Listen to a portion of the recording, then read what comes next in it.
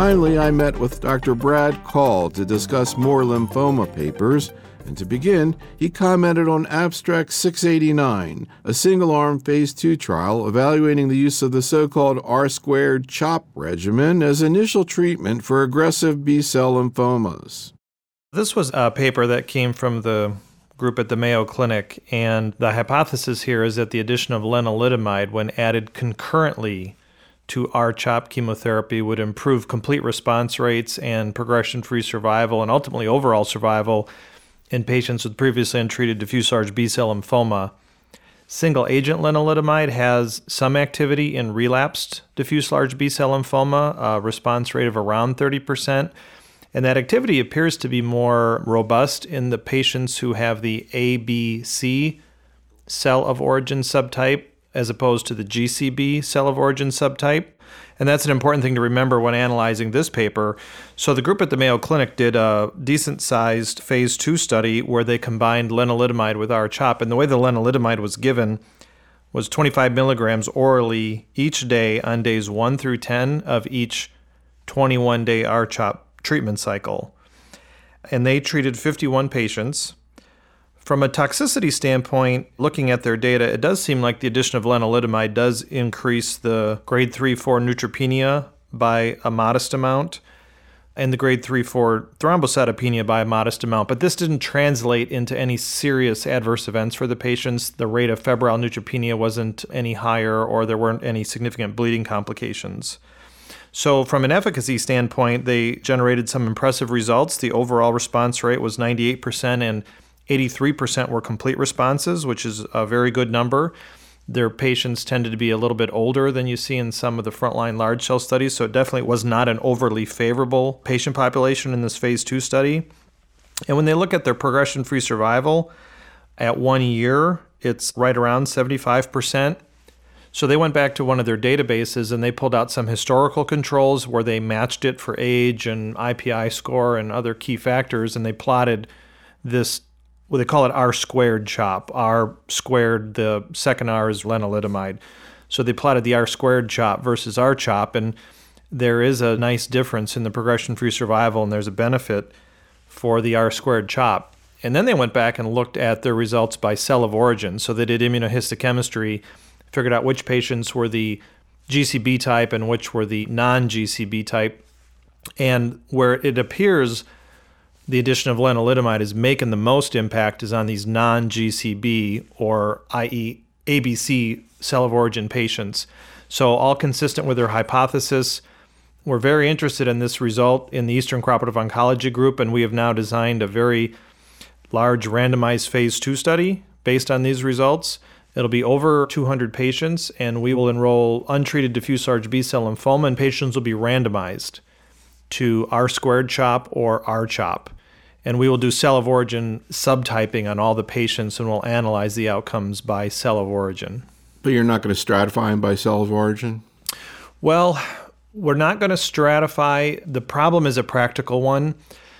For the cell of origin call, we want to do gene expression profiling, which you have to get the paraffin material, and it just takes time. So there isn't enough time to get the cell of origin call in each patient before you need to start their treatment. But we will look at the data about halfway through to make sure we're getting adequate numbers of ABC and GCB in each of the arms. I think it seems like an important trial. I'm really glad that you all are moving forward with it. What about the other oral presentation on the combination of lenalidomide and R-CHOP 903 for the Italian study? So yeah, there was another study looking at the addition of lenalidomide to R-CHOP from an Italian group, and this was a phase 2 study done over there. This trial was limited to older patients with diffuse large B-cell over the age of 60, and they again combined the lenalidomide concurrently with the R-CHOP, although the dose and schedule was slightly different. They gave 15 milligrams a day on days 1 through 14 of each 21-day cycle, and they had 49 patients in their trial, and the results were very similar to the Mayo group. Very high complete response rate of 86% and 18-month progression-free survival of 75%, which does look better than historical controls. So again, more evidence that this addition of lenalidomide could be a beneficial addition to an R-CHOP backbone. Obviously, randomized trials are going to have to answer this definitively, but such trials are planned, and actually the one I mentioned in ECOG, the trial is written and just undergoing through some fine-tuning and review, but should be ready to roll out to our sites in just a couple months here. Sounds like a really attractive trial. Another big story that came out of ASH in general were small molecule B-cell receptor inhibitors. And I think the one that got the most attention was ibrutinib, a Bruton's tyrosine kinase inhibitor. What do you think about the oral presentation 686, looking at this in diffuse large B-cell? So I'm sure a lot of the folks listening to this have heard of ibrutinib, which is this oral BTK inhibitor, and this is really one of the most dynamite drugs that we've seen in lymphoid malignancies, possibly ever. There's a lot of histology-specific activity to the drug. The drug is incredibly active in CLL, SLL, and it's incredibly active in mantle cell. Its activity in diseases like follicular is less well-defined right now. And then in large cell lymphoma, it appears to have activity that's selective based on the cell of origin subtyping. And so that was the basis of this presentation from Wyndham Wilson, an investigator at the NCI. And this was a multi-center trial looking at this oral BTK inhibitor, ibrutinib, in relapsed refractory diffuse large B-cell lymphoma. And if you look at the whole population of patients enrolled in this study, 70 patients enrolled in this multi-center phase 2 study, and the overall activity of ibrutinib in unselected large cell was not that impressive. But when you then separate the patients out by cell of origin subtype, the ABC type patients had an overall response rate of 40%, whereas the GCB type patients had an overall response rate of 5%. So here's an example where having a better understanding of the biology of a disease will allow, I think, us to make more rational selections about what kind of patients would be most appropriate for these targeted agents. And it seems pretty apparent that ibrutinib has preferential activity in the ABC type of diffuse large B-cell lymphoma over the GCB type. And that has implications in this relapse refractory trial, but it also has implications for what kind of trials you might want to do if you were to initiate ibrutinib in a frontline study, say in combination with R-CHOP or with dose-adjusted EPOCH. Do you have any personal clinical experience with ibrutinib? I do have some experience with mantle cell, and I've seen just tremendous responses in mantle cell that have been highly durable. That's maybe the most impressive thing about ibrutinib to me, and maybe where it starts to separate itself a little bit from maybe even the PI3 kinase inhibitors. The response rates are a little higher, but they actually, at least so far, seem to be a little more durable. And obviously the durability is a huge factor. When you're using a molecularly targeted compound that's just hitting one spot in one pathway, it's not totally surprising to see the cancer cell population start to develop resistance, presumably by some bypass mechanisms after patients have been on that drug for 6, 9, 12 months. And we see that a lot with the targeted agents, but I'm incredibly impressed with the durability of the responses to ibrutinib, particularly in CLL, SLL, but also in mantle cell. The toxicities there are diarrhea, a little bit of fluid retention, fatigue. We hear patients report on that. Mostly these are manageable side effects, and there aren't too many patients that actually have to stop the agents because of these toxicities, which is a great thing. Let's talk a little bit about mantle cell. How about abstract 902, looking at BR compared with RCVP and then R-CHOP, first-line trial, the BRIGHT study? Yeah, the BRIGHT study. So that was an eagerly anticipated study, and this was a North American version of the so-called RUMMEL study. That was the study from the Still group in Germany, and this BRIGHT trial was comparing BR, bendamustine rituximab, to either CHOP-R or CVP-R. So if you're a site participating in this trial, you would identify a patient, and then you would say, I think if I was treating them off study, I'd give them R-CHOP or I'd give them R-CVP. And then you'd register the patient, so then they would be randomized to whichever you had selected, either R-CHOP or R-CVP, or to the BR regimen. And then for the analysis, the R-CHOP and the R-CVP data are pooled together, and that's compared against BR. So again, kind of, as you said, sort of similar question to the German Still trial that was presented at the plenary session at ASCO this year. Exactly. And the patient population is untreated indolent lymphoma or untreated mantle cell lymphoma. And this was a pretty big trial. I had over 400 patients. Now, the vast majority of these patients had indolent lymphoma, but there was a handful of patients who had mantle cell lymphoma. The trial was designed as a so-called non-inferiority study. They just wanted to show that BR was no worse than R-CHOP or RCVP. And that's exactly what the trial showed. The BR was not inferior to R-CHOP or RCVP when you look at the whole patients all mixed together. And then naturally they did analysis by histologic subtype where they separated out the indolent lymphoma patients from the mantle cell patients. And there's a lot of interesting findings in this study. Number one, BR was no worse than R-CHOP, but unlike Rummel's study or the Still study, BR was not better than R-CHOP in indolent lymphoma. They actually looked pretty comparable for the response rates and the progression-free survival, so I'd call it a tie. And the toxicity profile ended up being kind of a trade-off, where with BR there was more GI toxicity, more nausea, vomiting, diarrhea, things like that, and there was more rash. Whereas the patients who received R-CHOP or RCVP, they had more alopecia, they had more neutropenia. The R-CHOP patients had more mucositis. So kind of a toxicity trade-off, I would call it. And from an efficacy standpoint, BR looked very comparable to the R-CHOP RCVP arm in indolent lymphoma.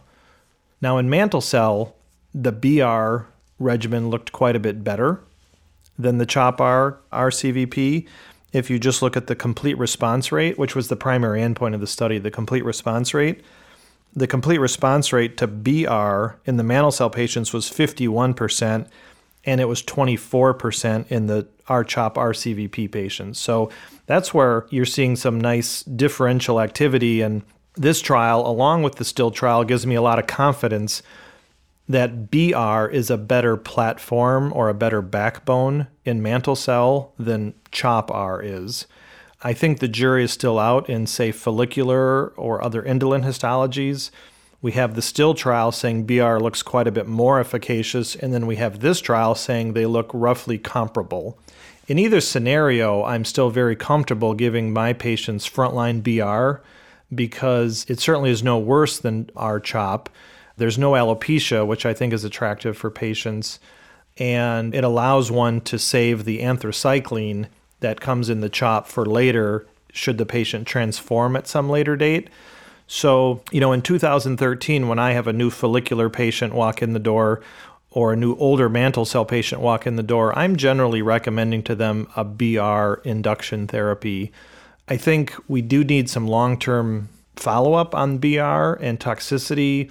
We need to have a better understanding of what it does to your bone marrow reserve in the long run. We need to have a better understanding of how easy or how hard it is to get stem cells, should patients need a stem cell transplant down the road.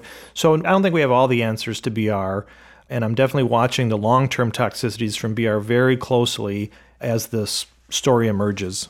So it's kind of surprising what you were saying about the GI toxicity with bendamustine for BR. Do you see that in your own practice? I do. So I actually wasn't surprised when I saw this BRIGHT study data, because in my mind there had always been a little bit of a disconnect with the data from the Still trial and what I saw in my own practice in terms of toxicity. I definitely have patients getting BR who report more difficulty with nausea, more difficulty with diarrhea than I see with R-CHOP. And I've seen that consistently over the past few years. And I see a little bit more myelosuppression with BR than what you see reported in the Still study, particularly in terms of delayed myelosuppression, thrombocytopenia, or neutropenia that's still hanging around 21, 28 days later. So for me, when I saw the toxicity from the BRIGHT study, that is what I was expecting to see. I'm curious for your thoughts about your presentation from ASH, Abstract 153, an ECOG study looking at mantle cell BCR CVAD with maintenance R. So this paper was a study that we conducted in ECOG over the past few years, and this was really born out of some pilot work we had done at the University of Wisconsin. We had developed the so-called modified hyper-CVAD regimen, And then trying to build upon that, we had added bortezomib into the chemotherapy backbone, and hence the name VCR-CVAD. And once we had piloted that for safety at Wisconsin, we took it to ECOG and we ran a large phase 2 study, and that's what we reported at ASH. This trial was for patients with untreated mantle cell lymphoma, and all patients received this VCR-CVAD induction regimen. So it's the modified hyper-CVAD chemotherapy backbone, which means there's no Part B, or another way of saying it is there's no methotrexate cytarabine component. And then patients receive bortezomib with each modified hyper-CVAD induction. And the bortezomib was given at a dose of 1.3 milligrams per square meter on days 1 and 4 of each 21-day cycle. And the primary endpoint of our study was the complete response rate to this induction regimen. And from a toxicity standpoint, the toxicities are right in line with what we would have expected in terms of myelosuppression and things like that. We were a little worried about the neuropathy because we're combining bortezomib with vincristine in that regimen, but I'm happy to report we had no grade 3-4 peripheral neuropathy in the study. And our complete response rate was 68% in the entire group of patients that we enrolled, but there were a few patients who weren't completely restaged because the treating physician didn't get an end of study bone marrow evaluation. So when we looked at the group of patients who were fully restaged and had all the end of treatment tests done, the complete response rate was 80%. So 68% is a good number and 80% is a great number. So we thought that that was encouraging. And then I thought what was really interesting about the trial was what we did afterwards, after patients completed the induction.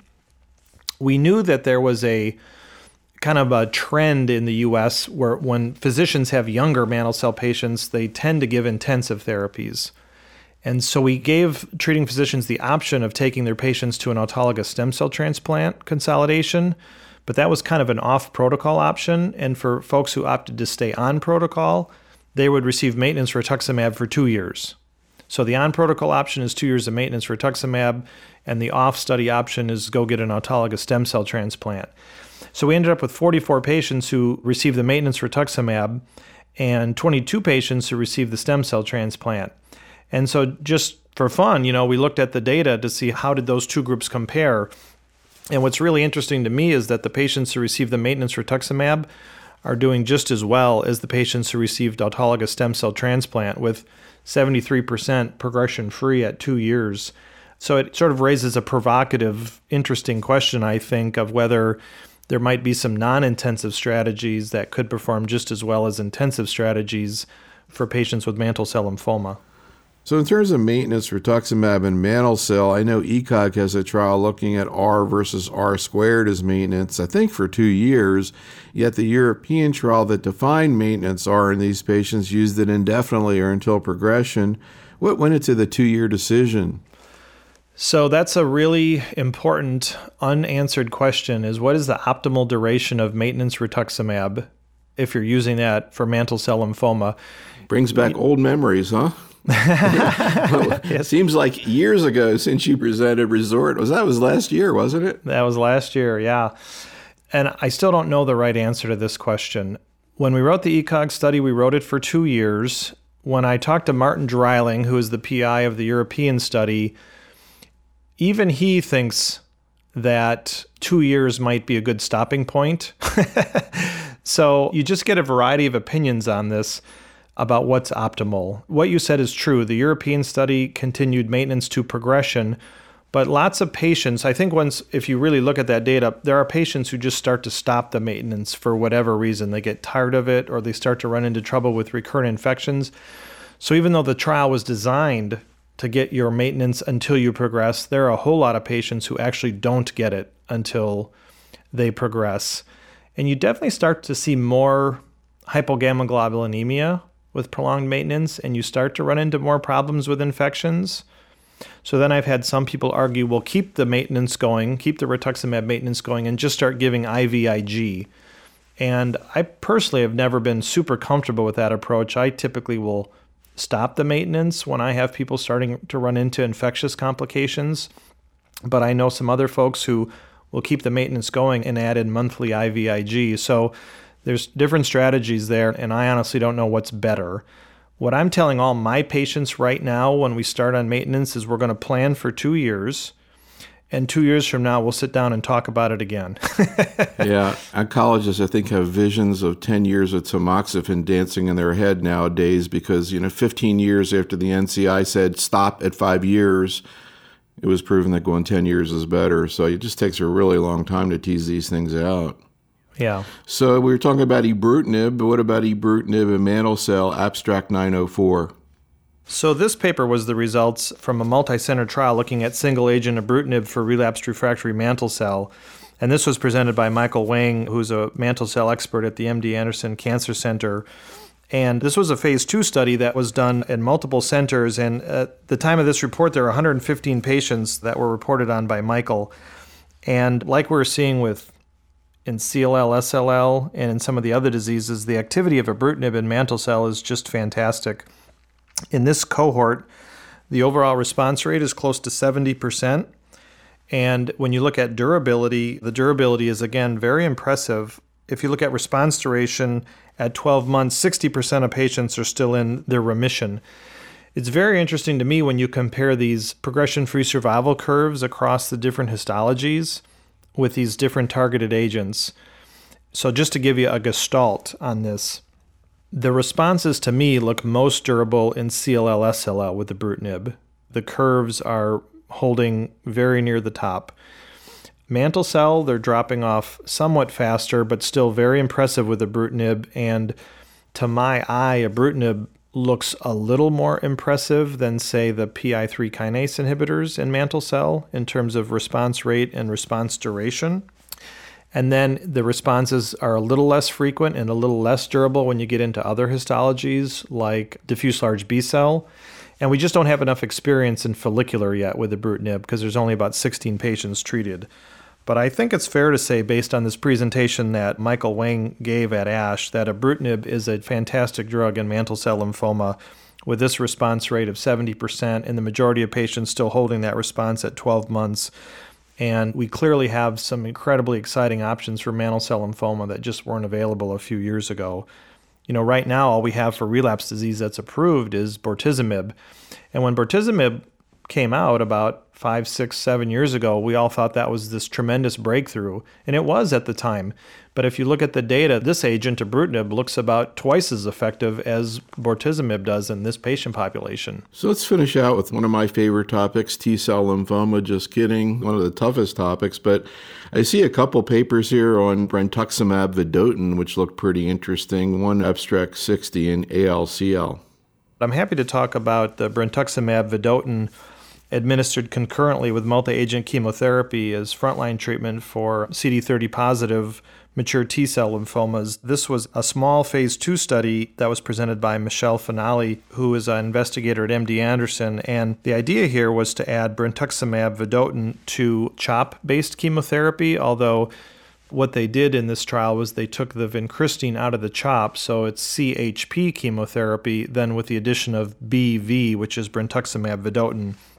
And I think most of the folks know that brentuximab is this drug antibody conjugate. The antibody targets the CD30 antigen, which is present on Hodgkin lymphoma, present on all cases of anaplastic large cell lymphoma, and then present on a proportion of cases with T-cell lymphoma. And what's not known right now is how important is the degree of CD30 expression. That's an unknown. What if you have a T-cell lymphoma that just has a hint of CD30 positivity? Is that a bad thing? Are you better to have a lot of CD30 positivity? So that's an unknown, and there's going to be a lot of investigation the next couple of years to try to get to the bottom of that question. But in this trial, if you had anaplastic large cell or a CD30 positive T cell, you're eligible. Then you'd receive the CHP chemotherapy combined with brentuximab vedotin. The brentuximab vedotin is given at a dose of 1.8 milligrams per kilogram every 21 days with the chemotherapy. And even though it's a small study, I think these results are just incredibly impressive. The overall response rate was 100%, and the complete response rate was 88%. And, these T-cell lymphomas are a notoriously difficult group of cancers to treat and deal with. And when we give CHOP chemotherapy, we don't expect to see responses in all people, and we certainly don't expect to see a complete response rate at 90%. Usually when you look at the literature for CHOP, In T-cell lymphomas, you expect an overall response rate of maybe 80% and a complete response rate of maybe 40%. So to see 100% and 88%, even though it's a very small study, is highly encouraging. And rightly so, the maker of this compound is excited by this data, and they have initiated a very large international randomized phase 3 study in this patient population. So this will be for patients with newly diagnosed T-cell lymphoma that expresses CD30 or who have anaplastic large cell lymphoma, which all express CD30. And patients will be randomized to CHOP chemotherapy or CHP plus BV chemotherapy. And that international randomized phase 3 trial is just getting underway around the world, and it represents a real opportunity to move the field forward in a big way for that group of patients. And, another trial that to me would be really attractive for a patient to go into. It kind of almost reminds me of the old adjuvant trastuzumab trials, a trial where you kind of figure it's pretty little chance they're going to do worse and a real good theoretical chance they might do better. It's very attractive. Right. I think. I agree.